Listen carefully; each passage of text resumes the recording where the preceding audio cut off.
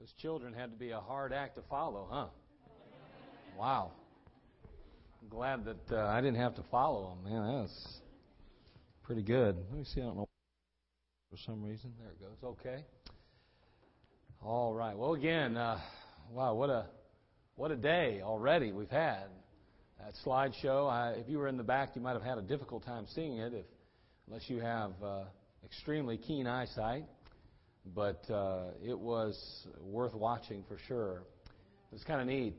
Even up there on my own, I saw my dad with my grandma. And my grandma, she was the last days of her life, the last 6 years, I believe, or so, she was in what used to be called nursing homes. They don't call them that anymore, I don't think. But anyway, that's what she was in. And she did extremely well there. And the picture that I saw with my dad and her was there at the nursing home. And she always was always glad to see us, as well as the staff there and people there. She was one of those protectors, you know what I mean? If you did anything wrong to anybody, she was on you. And so she was good for the patients there, you know. One time they had a lady there, and she had kind of made a mess in her room, and so they had to strip her down. And when they did, they didn't shut the door all the way. And my grandma went crazy on those staff members. I mean, went crazy. She said, you know, this woman is such and such an age, and she deserves some dignity. And boy, she went off on them. And you should be more considerate of her feelings and blah blah. I mean, she went crazy. So my grandma was kind of like the watchdog there. But anyway, she was something. I just got a kick out of that when I saw my mom and dad there. It was probably in that very same setting she tried to strangle him to death. But anyway, she really did one time. She literally grabbed him around the throat, and my dad said, "If you want to kill me, kill me." And she started, and his face was turning red, and my mom's going, "Would you both quit it, quit it, quit it?" It was crazy. But anyway, you know how it is. Maybe you don't. I don't know. That's just my life.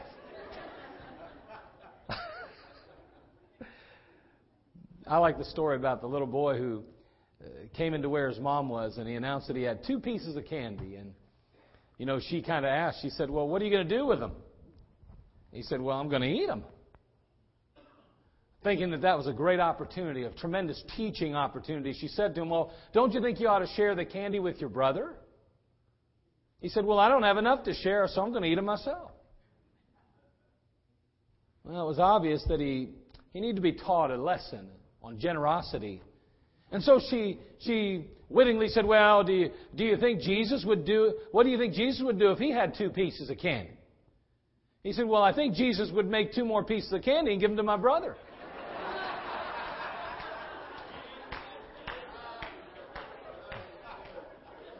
Yeah. Moms know a little bit about trying to teach children all kind of little lessons, don't they? Take your Bible, look over the book of 1 Kings. We're going to look at a couple ladies here today, a couple moms. An unusual couple moms, probably, I suppose. I don't know if people preach on these moms often, but let's take a look at that, because they are moms. By the way, I want you to realize that moms aren't perfect people. Sometimes people expect them to be. Children especially do, don't they? Children always think mom's supposed to be always fair, do everything right, make everything good, and yet mom's just human. I'm glad that children think their moms are superheroes early on, but I also believe that there comes a point they need to realize they need to give them a little bit of slack. These kids were right when they said, "We're sorry for driving you crazy. Out of your mind." And boy, children can do that, can't they? They can do that, I'm sure. 1 Kings chapter 3. Did I tell you the wrong place? 1 Kings chapter 3. Somebody said yes, somebody said no. If I was wrong, I'm not as wrong as you. You guys don't even know where you're at. What are you talking about? Then again, ladies, you've known that about men a long time, haven't you? It's Mother's Day, guys. I got to suck up a little bit. 1 Kings chapter 3. Let's begin in verse 16, all right? Then came there 2 women that were harlots unto the king and stood before him. The one woman said, O my Lord, I and this woman dwell in one house, and I was delivered of a child with her in the house. It came to pass the 3rd day after that I was delivered, that this woman was delivered also, and we were together. There was no stranger with us in the house, save we 2 in the house. And this woman's child died in the night because she overlaid it. She arose at midnight and took my son from beside me, while thine handmaid slept, and laid it in her bosom, and laid her dead child in my bosom. When I arose in the morning to give my child suck, behold, it was dead. When I had considered it in the morning, behold, it was not my son which I did bear. And the other woman said, Nay, nay, but the living is my son, and the dead is thy son. And this said, No, no, but the dead is thy son, and the living is my son. Thus they spake before the king. Then said the king, The one saith, This is my son that liveth, and thy son is the dead. And the other said, Nay, but thy son is the dead, and my son is the living. And the king said, Bring me a sword. They brought a sword before the king. The king said, Divide the living child in 2, and give half to the one and half to the other. Then spake the woman whose the living child was unto the king, for her bowels yearned upon her son. And she said, O my Lord, give her the living child, and in no wise slay it. But the other said, Let it be neither mine nor thine, but divide it. Then the king answered and said, Give her the living child, and in no wise slay it. She is the mother thereof. And all Israel heard of the judgment which the king had judged. They feared the king, for they saw that the wisdom of God was in him to do judgment. In our account, of course, we're introduced to 2 women. 2 harlots. 2 mothers. And 1 house. These women had children just 3 days apart from each other. And of course it says and teaches us that during the night the one woman's child died. It appears she had covered it too tightly, that somehow it had smothered itself or died in the evening. And at midnight she swaps her dead child for the other woman's living child. And in the morning, instead of having a living, breathing child in her arms, she holds a lifeless corpse. At first, her heart begins to break as she thinks that her son is lost, her child is lost. And all of a sudden, as she begins to examine the situation, as she begins to look at it more closely, as she looks at that child, she realizes, this isn't the child that I bore. This is the child that my roommate bore. And of course, this begins a chain of events that ultimately leads them to the king and his judgment. These women are given an audience of the king. I mean, can you imagine that? I mean, Solomon is the greatest picture of our Lord Jesus Christ ruling and reigning on the throne that you will ever see and find in the Bible. And yet, isn't it good? May I say this? Isn't it good to know that He had time for harlots? I like that. I mean, this is the king of the land, and this is just a mere couple of harlots. I mean, what would happen today if a prostitute was killed in the streets of Akron or up in Cleveland? Would our detectives and would our police department be so diligent as they would if it was one of the upper echelon ladies? I'm not saying that they wouldn't. I'm just asking the question because it seems to me in society often we look down on people of this sort. But may I say that the king didn't look down. Instead, he invited them up and he went ahead and he heard their case. I'm glad that we serve a God who doesn't put walls or dividers between the elite and the lowly, between the upper echelon economically and the lower level, between that side of the tracks and that side.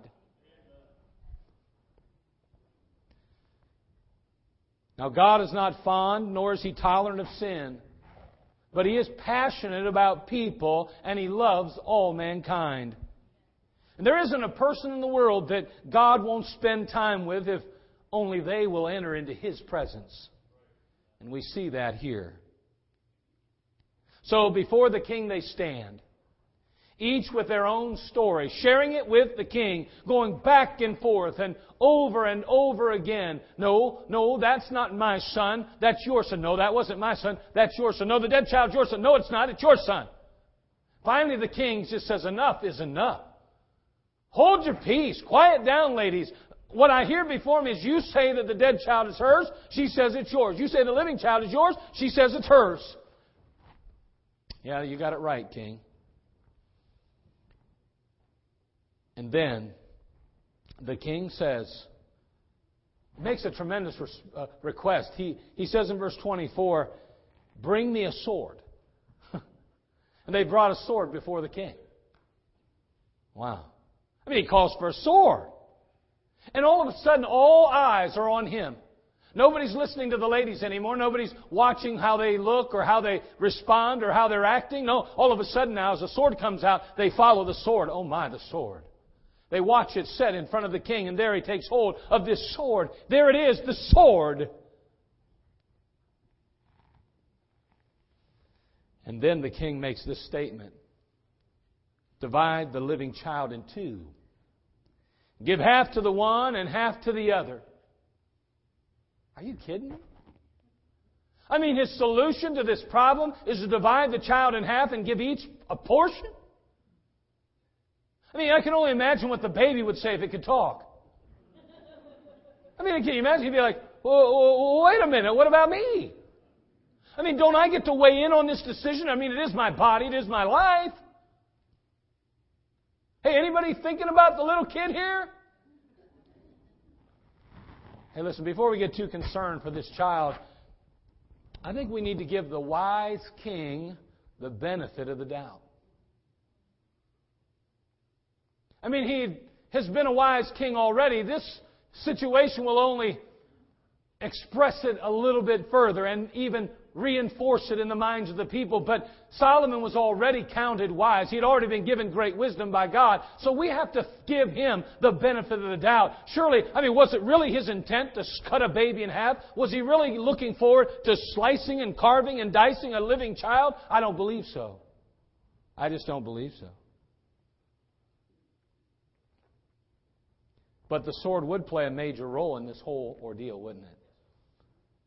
Before it's over with, the sword was responsible for exposing the heart of those women, for revealing the truth, for restoring a family, and ultimately exalting the king himself.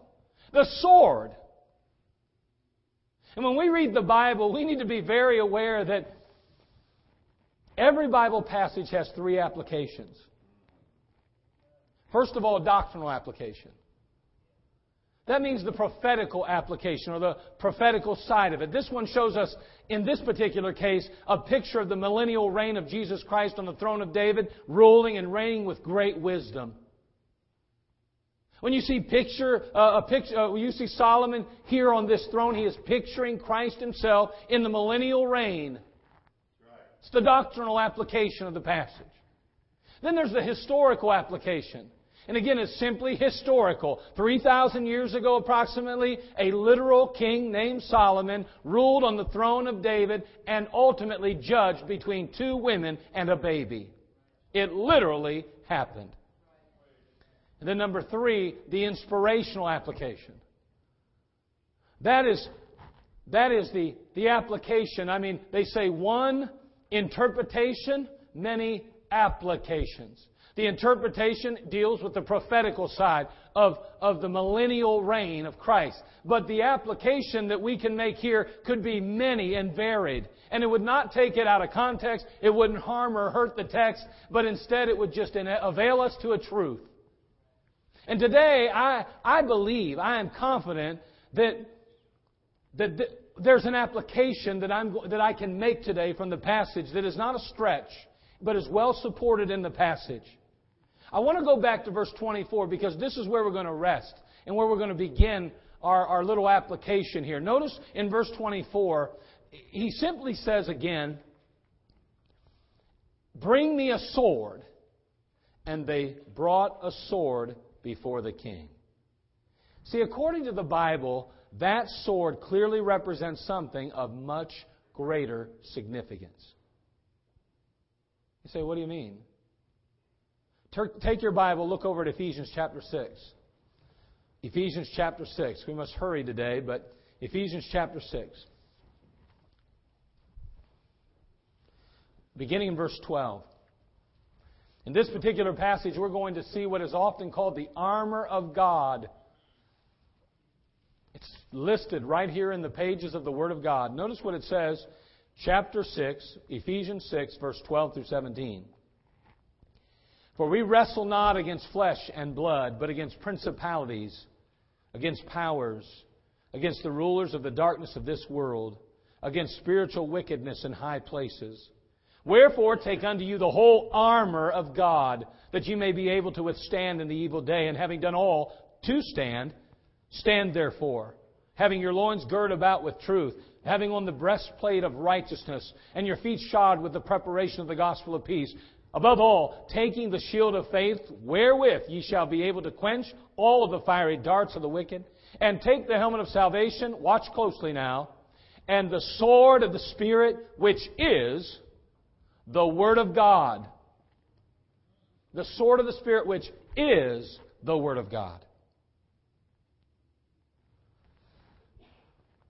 I want to note the Word of God in light of this passage today.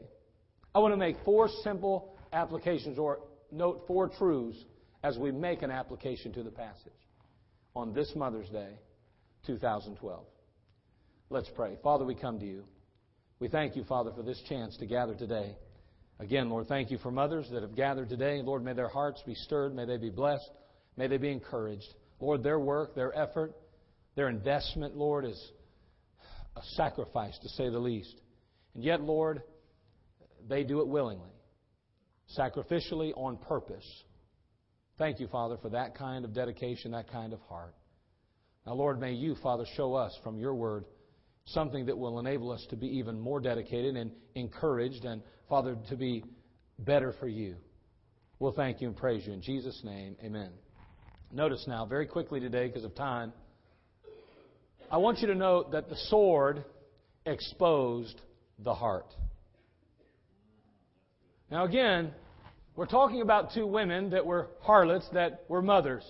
They're standing before the king. He's going to have to make judgment. And I want you to see that he brings out the sword, and it is the sword. It wasn't just a ruling. No, he brings the sword out. And because of the sword, it's going to reveal the heart of these women. Notice verse 26 of our passage. It says, Then spake the woman whose the living child was unto the king, for her bowels yearned upon her son. And she said, O my Lord, give her the living child, and in no way slay it. But the other said, Let it be neither mine nor thine, but divide it. The sword exposed the heart. That sword was brought out, and before the sword was brought out, it was a bunch of cackling and arguing and fighting and bickering. But all of a sudden, when the sword came out, all eyes were on the sword. All of a sudden, when he said, I'm going to take this sword and I'm going to divide that child in half, this sword brought about a revealing of the heart. Pretty soon you have one woman that's fallen, that's broken into pieces, her heart's breaking, compassion and concern well up within her soul. And she looks at that baby and says, No, I don't care. Give her the baby. I want it to live. And the other one says, in a vindictive, angry, bitter tone, Kill it. None of us have it. Divide the thing. Who cares? The sword exposed the heart. You want to know something? The sword, the Word of God,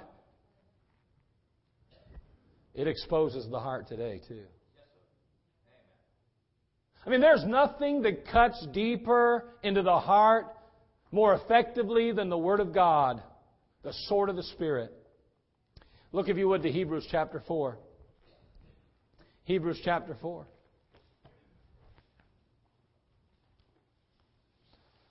Hebrews chapter 4, we're going to read in verse 12 and 13.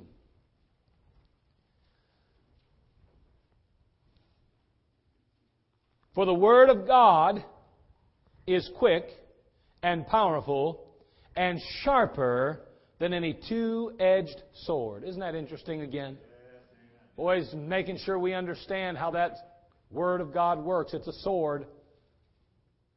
You go all the way back there to 1 Kings chapter 3, you see a sword. You got to start to wonder, what does that sword have in relationship to the sword of the Spirit? And we're learning right now what it does. First of all, even as the sword in 1 Kings chapter 3 exposed the heart, so does the sword of the Spirit. Notice he goes on to say that two-edged sword, piercing even to the dividing asunder of soul and spirit and of the joints and marrow, and is a discerner of the thoughts and intents of the heart. Neither is there any creature that is not manifest in His sight, but all things are naked and open unto the eye of Him with whom we have to do. See, there are no secrets between you and God today. None. The king simply produces the sword, and it exposes your heart before Him, ladies and gentlemen. Mom, your heart is an open book to God. His Word simply exposes your most guarded portion of the heart. I mean, there's not one room left unlocked before Him. He has the key to look deep inside every single closet and every crevice of your heart and mind. There are no stones left unturned in the riverbed of your heart and mind today. See, if there's bitterness, if there is envy, if there is strife hidden and stored away within your heart, maybe even bitterness, envy, and strife that no one else can see, I want you to realize that He sees it. He sees it. The sword exposed the heart. But number two, the sword revealed the truth. Revealed the truth. Verse 27 of our passage says, Then the king answered and said, Give her the living child, and in no way slay it. She is the mother thereof. She is the mother. I mean, that sword was brought out, and there was nothing but confusion, and all of a sudden, the sword revealed the truth. It came to the surface. It came to light. And as a matter of fact, the Word of God is truth. In John 17:17, the Bible says, Sanctify them through Thy truth. Thy Word is truth. You know, we live in a society of changing mores and values, don't we? I mean, attitudes are, absolutes, are a pastime. Many people choose to redefine what right and wrong is today. But see, I want you to realize today that God's Word is truth. You can't go wrong with this book. See, the danger with redefining right and wrong is that although it may tend to ease the conscience, it doesn't change the truth or the reality. You may feel better because you've convinced yourself that what you're doing is right, it's okay, it's socially acceptable, but God's Word still condemns it. The truth is that our consciences don't become so much soothed as much as they become seared. And pretty soon truth doesn't have its same effect on our life. And we look at our own redefinition of what right and wrong is, and we begin to believe it to be so.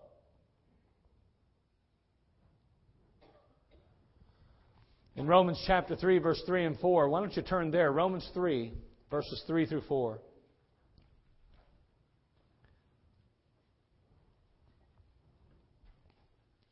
The Bible tells us here, For what if some did not believe? Shall their unbelief make the faith of God without effect? God forbid. Yea, let God be true, but every man a liar, as it is written, that thou mightest be justified in thy sayings and mightest overcome them when thou art judged. Again, what if some did not believe? Shall their unbelief make the faith of God without effect? You say, well, I know a number of people that just don't believe the Bible anymore. And you know, it's a difficult thing even in my own home because my children have been convinced to some degree that the Bible's not as important as it used to be. It's not as, as practical as it used to be. It's somewhat archaic and old. Therefore, it doesn't apply to us as much or like it used to. Well, wait a second now. Don't let that go unconfronted. That needs to be dealt with. Because, see, it doesn't matter who believes or doesn't believe this book. This book, God's Word, the sword, is true. You say, well, I don't believe everything that's in it. I'm sorry, but it's still true. But I don't agree with everything that's in it. Okay, that may be the case. And you have a right to your opinion. However, it doesn't change the truth. And I don't believe in that place called hell because there's never been a God, if He's truly loved, that would send anyone there. You don't have to agree. You don't have to put your stamp of approval. You don't even have to tell anyone that you do or don't. All I'm saying is, it doesn't change the truth. It's still in this book. And Thy Word is truth. I believe today our children need to be raised on truth. I'm confident of it. Hoping to combat the growing problem of childhood obesity, the Obama administration back in January of 2012 announced its long-awaited changes to government-subsidized school meals.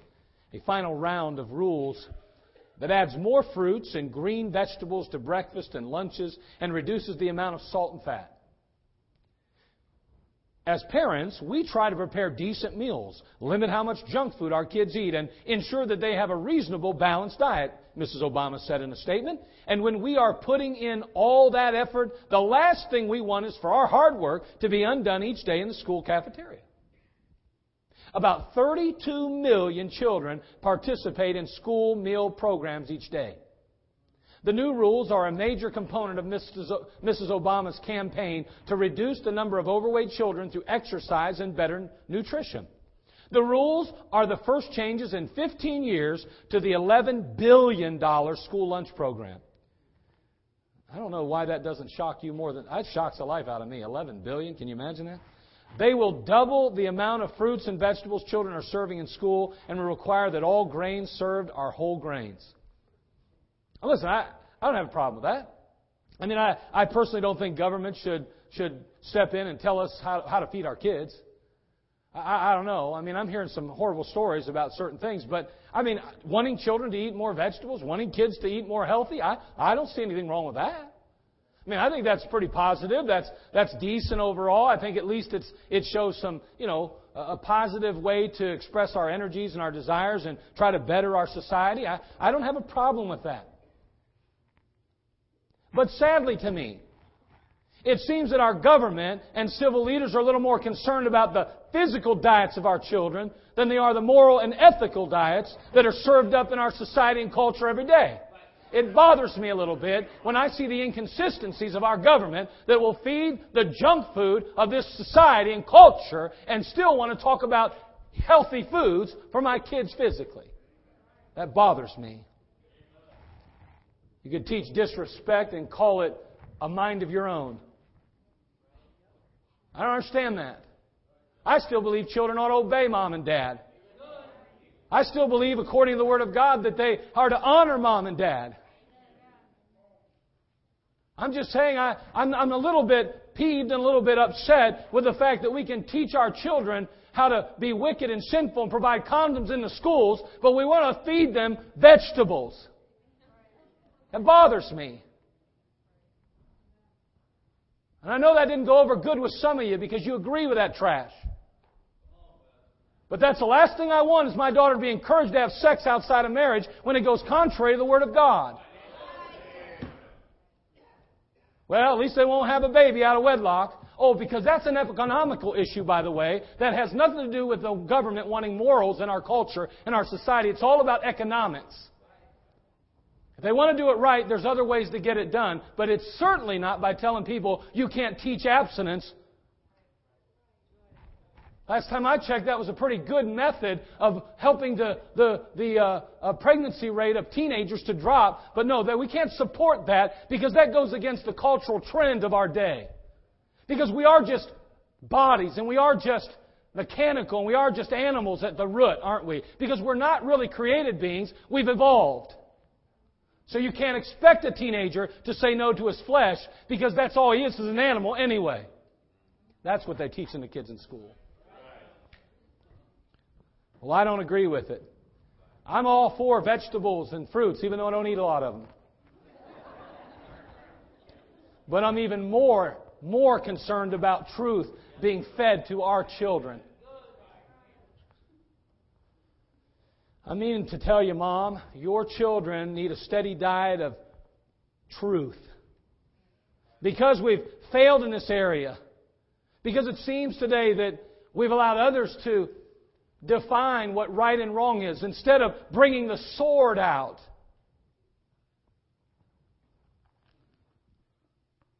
We've put this on a shelf somewhere. And now we're not bouncing our children on our knees telling them about the truth anymore. The stories and teaching them the songs of Zion. Our children are weak and they're vulnerable like never before due to that lack of truth.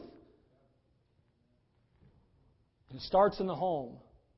The government was never expected to teach your children about God. You were.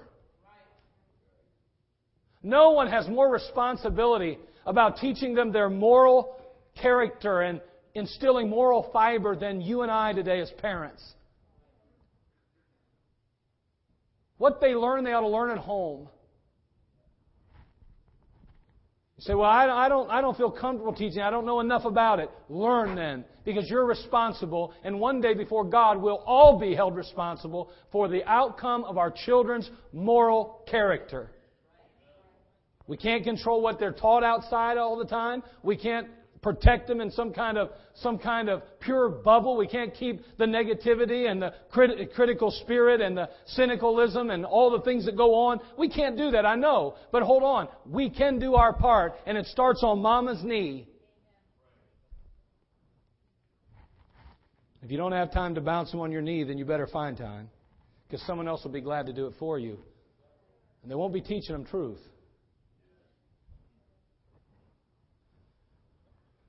We're killing ourselves trying to provide our children with a better way of life while they're feeding on feel good, that kind of on a feel good and enjoy life kind of diet at any cost. In moral integrity, character, right and wrong, these things are being left out often. I'll tell you what, the Word of God, this sword, revealed the truth. I want truth in my home. I want truth between me and my wife. I want truth between me and my children. Listen, I'd rather know that you don't agree with me than to have you act like you do and stab me in the back. I want truth. When it comes to our children, be careful. You're responsible to protect them from anything but this right here. This is truth. That error, you're responsible as a parent to protect them. You say, I'd die for my kids if somebody tried to harm them. I'm sorry to say that we've allowed a generation of our children, it seems to me, to go to the dark side. And we've watched it happen. We've participated in it seems. And I want to encourage you today to pull the sword back out. Let's bring the truth to light again. Let's make it first and foremost in the lives of our children. Let's help them define what right and wrong is based on this book, not based on what society and culture dictates and defines it. Number 3, the sword restored the family. The sword restored the family. In verse 27 it says, give her the living child. They'd come into that place. The baby was taken, and there it was. I'm sure neither one of them held that child. And that king stood there, and he didn't know what to do at first. All he knew is that both of them claimed that was their child. And pretty soon he said, bring me the sword. The sword comes out. All eyes are on the sword. And pretty soon, that sword restored a family. And I'm going to tell you today, this sword right here will restore your family. I don't know what problems you got in your marriage. I don't know what's going on in your life and with your children. But I can promise you something. I know for a fact that this book right here brings about a good product. This book right here will restore what has been lost in that fall years ago. Whether it's your soul that's lost, He'll save it. He'll find it and restore it. Whether it's your children that have gone astray, He'll search it out. He'll deal with it. And He'll begin to help restore some of those broken relationships. I want you to know the sword of the Spirit is the best way to go. That sword will restore.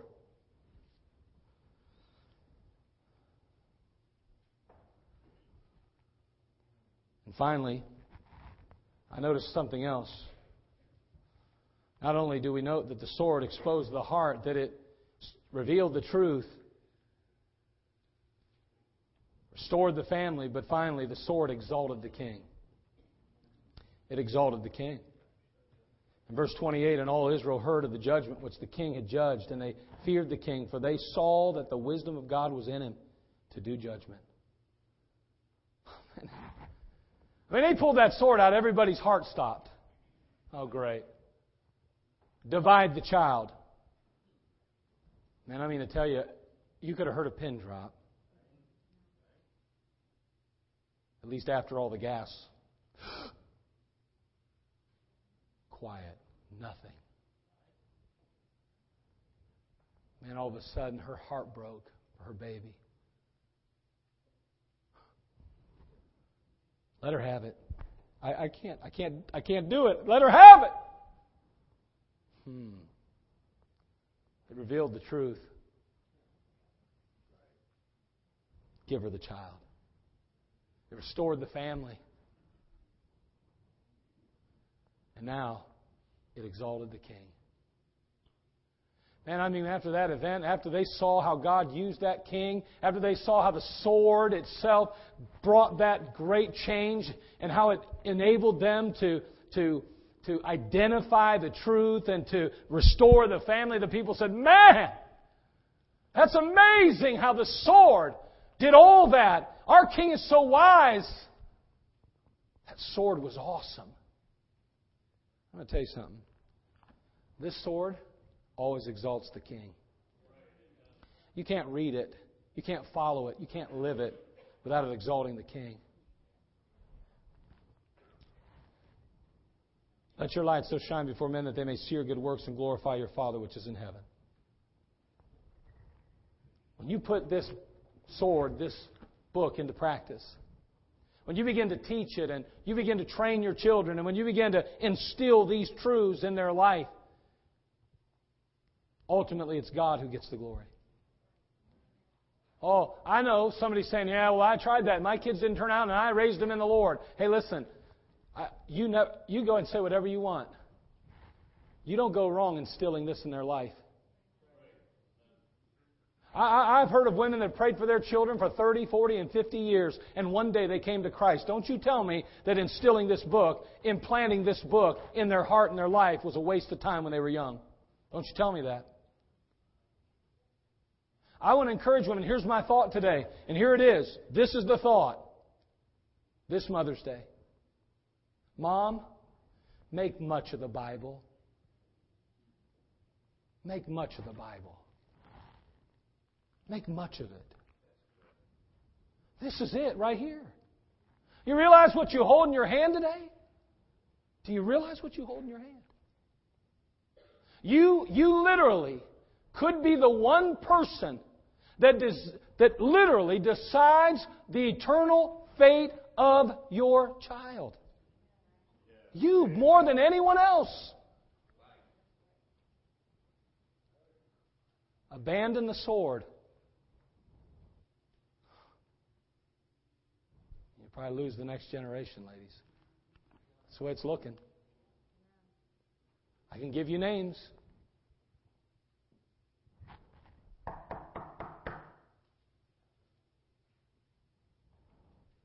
What kind of church background do you have, young man? I'm a 10th grader that goes to Springfield High School.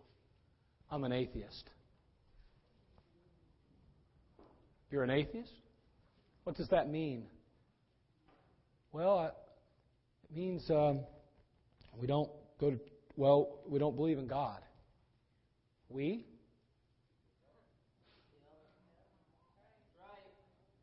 Mm-hmm.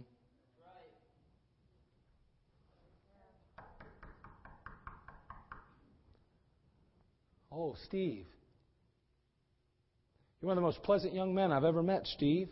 Kind, good-hearted. Well, what do you believe about God in the Bible? To be honest with you, I don't even know if there is a God. Mom, it's up to you. Dad, it's up to you too. We're losing a generation because we've let it go. There has to be a remnant that believes and stands on the truth at all costs. Let's at least teach it, instill it, implant it in the lives of our children. There'll come a day they'll have to make their own decisions, I realize that, but at least let's do our part to be obedient to God and His Word. Let's get the sword out. Make much of the Word of God, ladies. Make much of the Word of God, men. Father, we come to you. We thank you for this time together. We do love you, Lord. Sometimes, Lord, it's easy to get wrapped up in this world and kind of buy into its belief system, its ideology. But, Lord, your Word spells things out for us. It makes things clear. Help us, Lord, as parents, as grandparents, as even young people that are looking forward to having families one day, to make a decision to make much of the Bible in our life, in our home, and in our relationships. If we abandon this book, the sword, then, Lord, it will affect our relationships negatively. It will affect our futures drastically. Lord, we can't afford to abandon this book. Help us, Lord, to make much of the Bible. Lord, there might be someone in this room today that doesn't even know for sure if they died, they'd go to heaven. I mean, they believe in God. They believe in all of those things. They celebrate Christmas and Easter. But, Lord, they don't have a personal relationship with you. Right now, with every head bowed and every eye closed, may you bring great conviction on their heart and life, Lord Jesus. May they just see the need to be forgiven of their sin, to truly turn from it, and to allow you to be their Lord and Savior. You died for them on Calvary for a purpose, to save them from their sin. Help them even now, we pray. If you died today, do you know 100% sure you'd go to heaven? You have it settled. I wonder today, there'd be someone say, "Preacher, that's me. I don't have it settled. I don't know for sure if I died, I'd go to heaven. That's me. Please pray for me, preacher. I don't have that settled. I don't know that for sure. Anybody today, can I pray for you? I don't have it settled today, preacher. I don't know for sure. Would you just simply raise your hand? Let me pray for you. I won't embarrass you. I won't bring you up front or anything. I won't make you do anything. Okay? I'm a child of God, preacher. But I got to admit, as much as I do believe the Bible's the Word of God, there's no doubt. But I haven't made as much about it as I probably should. And I'm going to make much out of the Bible, more than I have been. I'm going to take steps to make it more a part of my life, more a part of my family, more a part of my marriage, more a part of my relationships. I'm just going to let it be more, make more of it. Father, help us to make decisions that will help us and our families in the future. We love you and we thank you for this absolute truth that we hold in our hands, the Word of God. Help us to apply it to our lives and to allow you to be glorified as a result. We'll thank you in Christ's name. Amen.